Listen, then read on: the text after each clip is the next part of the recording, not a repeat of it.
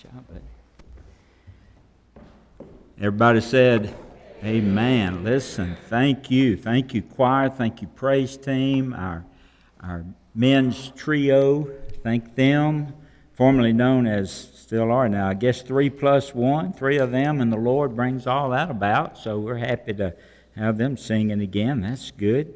And you taking part in worship. It's just been a great time. Well, I hope you brought your Bibles with you today. If you have, turn to the book of Philemon. The book of Philemon. Toward the back, find it right next to, I think it's right next to Timothy. End of 2 Timothy, Philemon, just one chapter.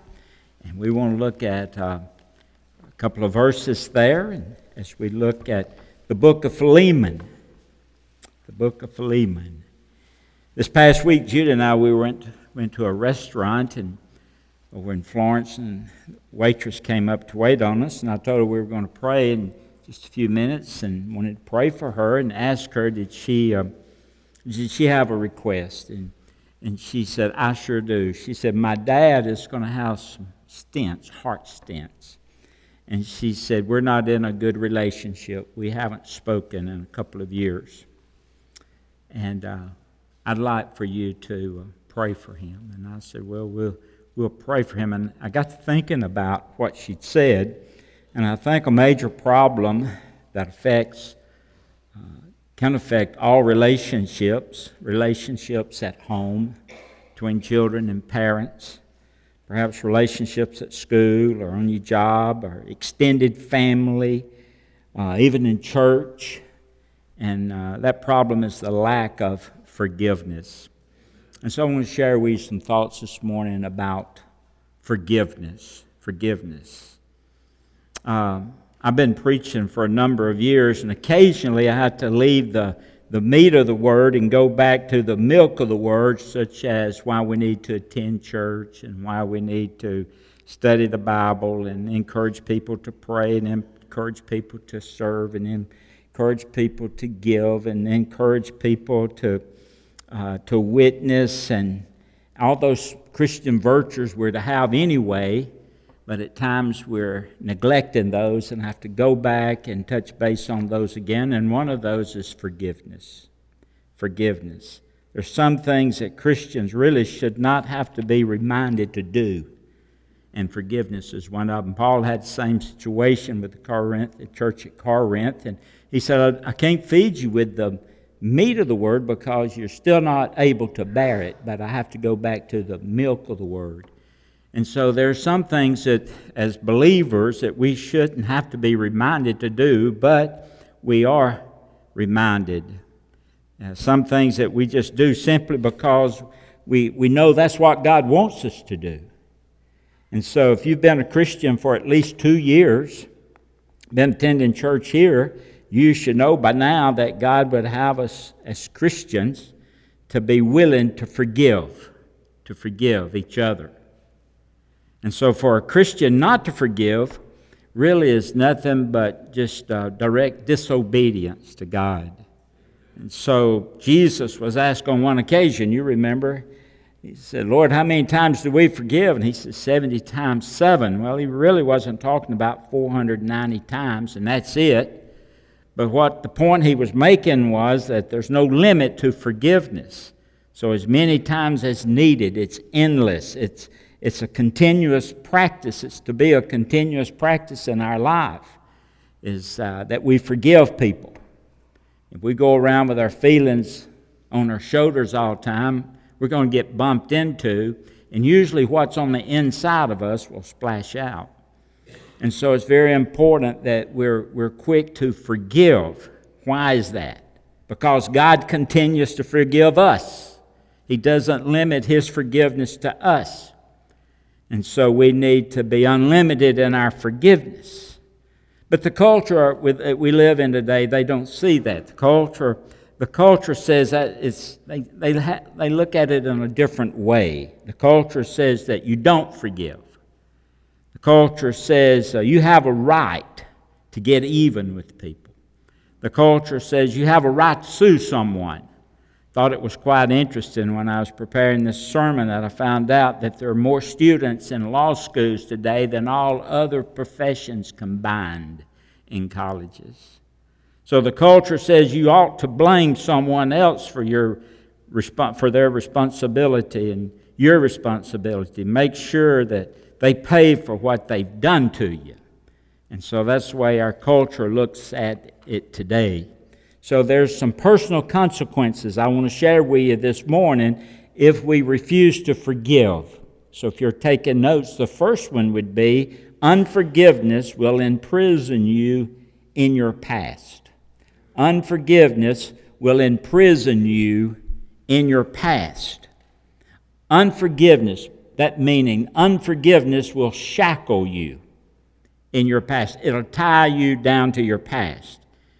It'll keep your pain alive, whatever you're experiencing now that someone brought against you through a deed or through a word, and you're hurting. Without forgiveness, unforgiveness will keep that pain alive. That unforgiveness will keep the sore open. It'll keep the wound from being healed if you continue not to forgive. Unforgiveness will just rob you of the joy of living. So the big question is, what good is that?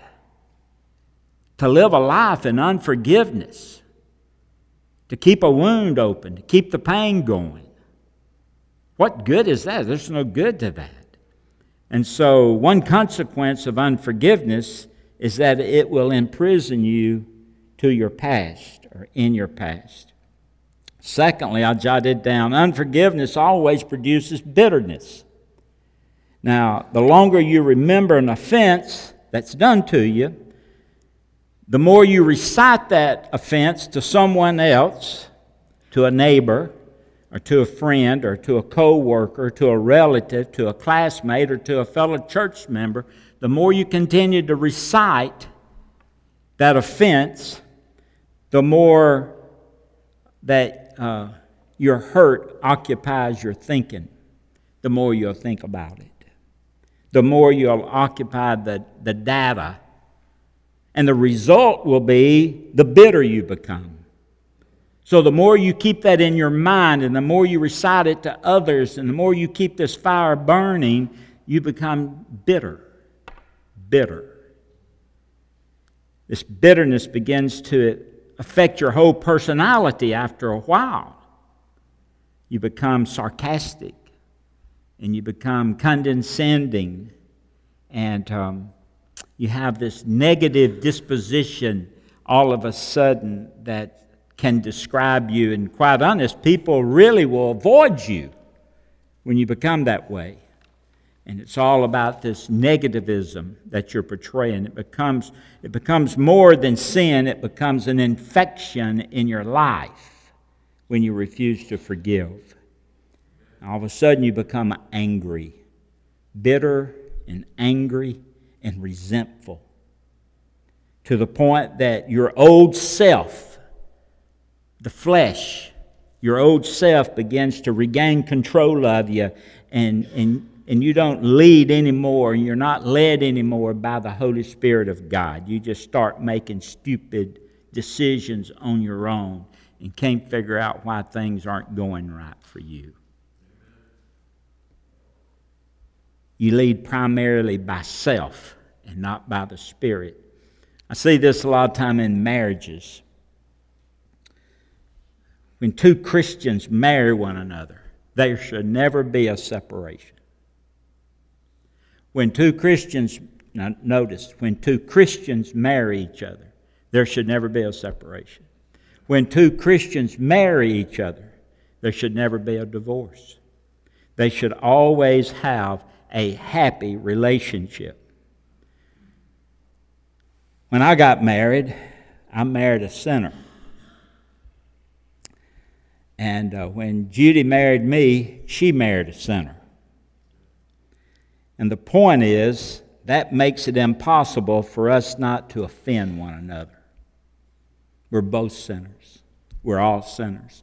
And from time to time, Judy will offend me and I will offend her. But when there's no forgiveness, Then there's bitterness, and there's resentment, and then there's anger. And then that affection that we had for each other is cut off, and then you start looking for a way to get it back or to get out. And if you'll notice, it all goes back to forgiveness. However, forgiveness replaces that resentfulness and anger. Forgiveness replaces all of that with the fruit of the Spirit: love and joy and peace and long-suffering and gentleness and goodness and temperance and meekness and mercy. And there's no law against that. So unforgiveness will imprison you. Unforgiveness will produce bitterness in your life. And then unforgiveness will give Satan an open door in your life. It's what God's Word says in 2 Corinthians chapter 2, verse 10. I'm going to read 10 and 11. Listen. Now whom you forgive anything, I also forgive. For if indeed I have forgiven anything, I have forgiven that one for your sakes in the presence of Christ. Then he says in verse 11, lest Satan should take advantage of us, for we are not ignorant of his devices. So the moment that you choose not to forgive, then you open the door for Satan to come into your life. The devil moves in. You put it this way: the devil moves in an unforgiving heart. And so if you have an unforgiving heart this morning, and you know of someone you should forgive, and you haven't forgiven them, then you are being used as a tool of the devil. Be careful. Most of the ground that Satan gains in our life is due to unforgiveness. Unforgiveness will produce bitterness, but it also gives Satan an open door to come into your life. Number 4, let me give you this one. Number 4, unforgiveness hinders your fellowship with God. Unforgiveness hinders your fellowship with God. If I'm not right with you, then I'm not right with God. Vice versa. If you're not right with me, then you're not right with God. If I'm not right with you, I'm not right with God. If I'm not right with God, I'm not right with you. So unforgiveness hinders our fellowship with God. Now, why would I not want to be right with God? Why would you not want to be right with God? Why would I want to miss all the maximum blessings that God has for me just because I won't forgive? Would it not be stupid of me not to forgive someone knowing that I'm going to miss the blessings of God? And that's what happens. So if you refuse to forgive as a Christian, you're shackled to your past, you become bitter, you give Satan an open door, and it hinders your fellowship with God. Now, the second point I want to share with you just for a moment about the book of Philemon. Philemon is only one chapter I mentioned. It only has 25 verses, but it tells how it's our spiritual duty as Christians to forgive. It's a book, one chapter, 25 verses about forgiveness. And the background is about a person by the name of Philemon. And Philemon lived in Colossae, and his wife was Alpha. His son was Archippus. And the house that they lived in was an open house for their church when they came to worship. The church met in Philemon's house. But Philemon had a slave, and his name was Onesimus. Had this slave. And Philemon, he was a good master, but Onesimus wanted his freedom, and so one day he ran away from Philemon. But not only did he run away, but he took some things with him. Took some things that belonged to Philemon. And he runs away, and he runs to Rome. And when he gets to Rome, he's kind of like a street person. He just lives on the street as a runaway slave. Then all of a sudden, one day, he was listening to a man preach. This man was preaching. His name was Paul. And Paul was preaching, and Paul leads Onesimus to the Lord. So Onesimus gets saved. Then Paul finds out in talking with Onesimus that his master is Philemon. And so he sends Onesimus back to Philemon with this book, with this one letter, 25 verses. And he asks Onesimus to take the book, take this to Philemon. And that was his instructions to Onesimus. And Paul is asking Philemon to, in this letter, he's asking Philemon to forgive a person, Onesimus, who had already done his part. Onesimus had been saved, and he had repented of what he had done, and Onesimus had already done his part. So Paul, in a slight way, is asking Philemon to do his part, take him back, forgive him. So it's a letter about forgiveness. And so God had done his work in Onesimus, and now it's time for Philemon to do his work in Philemon. So pick up at verse 4, if you will, and let's look at this just for a moment. Verse 4, Philemon Paul says, I thank my God, making mention of you always in my prayer, hearing of your love and faith which you have toward the Lord Jesus and toward all saints, that the sharing of your faith may become effective by the acknowledgement of every good thing which is in you in Christ Jesus. For we have great joy and consolation in your love, because the hearts of the saints have been refreshed by your brother. Now, what's he saying in all of this? First of all, verse 4, Paul says, every time I pray for you, I thank God for you. Isn't that something? Every time I pray for you, Paul says, I thank God for you. Every time I pray, I thank God for you. That's what he's saying. Every time, Denver, I pray, I thank God for you. And every time, Karina, I pray, I thank God for you. And so it's like the Holy Spirit. Every time Paul prayed, he put Philemon right there in front of him to thank God for him. Every time I pray, he said, I thank God for you. Do people thank God for you when they pray? Do they just thank God for you? God just puts someone else in front of you when you pray? Look at verse 5, Philemon. He says, hearing of your love and faith which you have toward the Lord Jesus and toward all saints. Meaning, he says hearing, and that word hearing in the Greek, it's a continuing hearing. All I hear from people is your relationship with the Lord and His work. Continually hear good things about you. Philemon, I continually to hear good things about you. Good things about they're all positive things. Things about your theology, things about your wife, things about your son, things about your marriage. Everything is good. Everything he heard made him say, I thank God for Philemon. Verse 5. Hearing of your love and your faith which you have toward the Lord Jesus and toward all the saints. Now, the first thing that I hear, he says, is about you is that you have a true faith in the Lord Jesus. I know I can ask you, in essence, I can ask you to forgive Onesimus because I know you're concerned about the Lord. I know I can ask you to forgive Onesimus because you're Christian. You've been taught by the Lord to forgive. And I know you'll forgive Onesimus. You have a true faith in the Lord Jesus. Philemon, you are a genuine Christian. You're for real. There's nothing fake about you. You have a concern for the Lord, and because of all of that, you have the ability to forgive. That's what verse 5 says. You can forgive him, Philemon.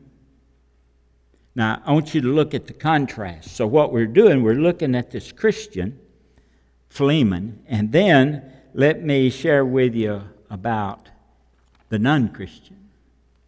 Romans chapter 3, verse 10. As it is written, now this is a non-Christian. There is none righteous, no, not one. There's none who understands. There's none who seeks after God. They've all turned aside. They have together become unprofitable. There's none who does good. No, not one. Their throat is an open tomb. With their tongues they have practiced deceit. The poison of asp is under their lips, whose mouth is full of cursing and bitterness, and their feet are swift to shed blood. In other words, they'll kill you. They'll murder you if they get a chance to. So you have a comparison between Philemon, a person who considers the Lord Jesus, who has faith and loves the Lord Jesus, and then someone that doesn't. The contrast. However, those who are reconciled by the blood of Jesus forgives. They forgive. No matter what people have done, they forgive. They forgive. So a forgiving person, first of all, if you're taking notes, a forgiving person in point 3, spiritual characteristics of a believer who forgives. A forgiving person is someone who is saved. Someone who is saved. A true believer, underline true, draw a circle around it. A true believer forgives. A few years ago, we did a complete study, 8 or 10 weeks on forgiveness, and we had a funeral where we buried our forgiveness right out there in the cemetery, our unforgiveness, And we found out in that study that a Christian forgives. A non-Christian don't forgive. And so we're to forgive if we have the concern and the love and the faith that we say we have in Christ Jesus. But secondly, a characteristic of a forgiving person is that they have a concern for the saints. Notice what he said in verse 5. I'll read it. Hearing of your love and faith which you have toward the Lord Jesus, and then toward all saints. You love people. You love the church. You love the fellowship. Paul says you have this agape love for the saints, Philemon. 1 John 3, verse 14. Listen to what he says. He says, we know that we've passed from death to life. You want to know if you're going to heaven or not? Here's one way. Because we love the brethren. And he who does not love the brethren, he who does not love his brother, abides in death. Do you forgive? He said, this is one way we know that we know that we've passed from death to life because we love the brethren. And Paul says to Philemon, he says, listen, you love the saints. And if you've been born again, you're going to love the brethren. Also notice, if you are a Christian, if you're a believer, you love the fellowship. You love people in the church. You love, quote, church family, if you're a believer. And do what you can to seek forgiveness and make reconciliation. Verse 5, he says, you love the saints. The point is, your faith pursues fellowship. If you have true biblical faith, you'll love not only the Lord, but the fellowship, the saints. If you're a Christian, you'll care about the fellowship of the saints. You forgive because you're concerned about the family of God. And so you forgive because you're Christian. You forgive because you're concerned about the saints. Number 3, a forgiven person is concerned about knowledge. I'm going to close with this. Verse 6. Listen what he says, Philemon. Verse 6.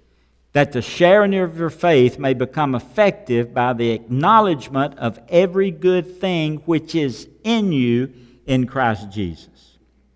You see, when you and I became a Christian, God puts good things in us. When you were saved, God put good things in you. Now, the question I ask in studying is, how do I know about the good things God put in me? Is somebody going to come tell me about the good things God's put in me? Am I going to read it somewhere? I haven't been able to find it yet about good things that God's put in me. And the reason I haven't been able to find it, what I've discovered is I don't have someone to tell me, and I don't read about those good things, but I experience those good things. And he's saying, Philemon, if you'll forgive this guy, Onesimus, you'll experience the good thing in your life called forgiveness. When's the last time you experienced that? Where you forgave someone and experienced the good thing that God had put in you, known as forgiveness. But until you forgive, I say you don't read, you can read about forgiveness, you can study about forgiveness, and you can go to seminars about forgiveness, and you can hear sermons like today about forgiveness, but until you forgive, you'll never understand what forgiveness is really like and how good that thing is that's in you, known as forgiveness. And when you do, then you'll have the knowledge of forgiveness. You'll have that understanding. That sharing of your faith may become affected by the acknowledgement of every good thing which is in you in Christ Jesus. So if you really want to know the blessings of forgiveness, just forgive. Just forgive. And number 4, a forgiven person forgives for Christ's sake. Verse 7 through 9. For we have great joy and consolation in your love, because the hearts of the saints have been refreshed by you, brother. I forgive because of Christ's sake. I forgive because of Christ's sake. Philemon, you forgive because of Christ. You forgive because of Him. The point is, if you want to honor Christ through your forgiving, then you'll forgive as Christ forgives. If you want to honor Christ, then you forgive because Christ forgives you. So you have the consequence. Unforgiveness will imprison you of the past. Unforgiveness will produce bitterness. Unforgiveness will give Satan an open door. Unforgiveness will hinder your fellowship with God. The true believer forgives. The forgiving person has a concern for the saints. The forgiving person is concerned about knowledge, and the forgiven person forgives for Christ's sake. Let's have prayer together. Heavenly Father, I thank you for an opportunity we've had just to come together and worship you, and what a worship service it was, Lord. I could sense your presence here, and we had such a good time. And now we've opened your word and dealt with a topic, Lord, that for oftentimes we just neglect. But Lord, just like the other Christian virtues that we're to have in our life, Lord, forgiveness is up there. It's up there. It's in the mix, and perhaps the most important one. And Lord, I pray that you'll forgive me when I fail to forgive. Lord, help us to be able to say, Lord, forgive me my transgressions as I forgive those who transgress against me. And so, Father, help me to be able to do that. And I can do that. You've empowered me to do that. When I got saved, you put that gift in my life, Lord, and I can experience the gift of forgiveness when I practice that. And Lord, when I don't, it just eats away and it just makes something terrible out of me. And God, I pray that you'll always remind me of the time, the need, the person to forgive. Be with us, I pray, Lord, today as we conclude this service with your invitation. People will come to you today, Lord, and experience total forgiveness that you offer, Lord, and the gift of eternal life as they receive you into their life.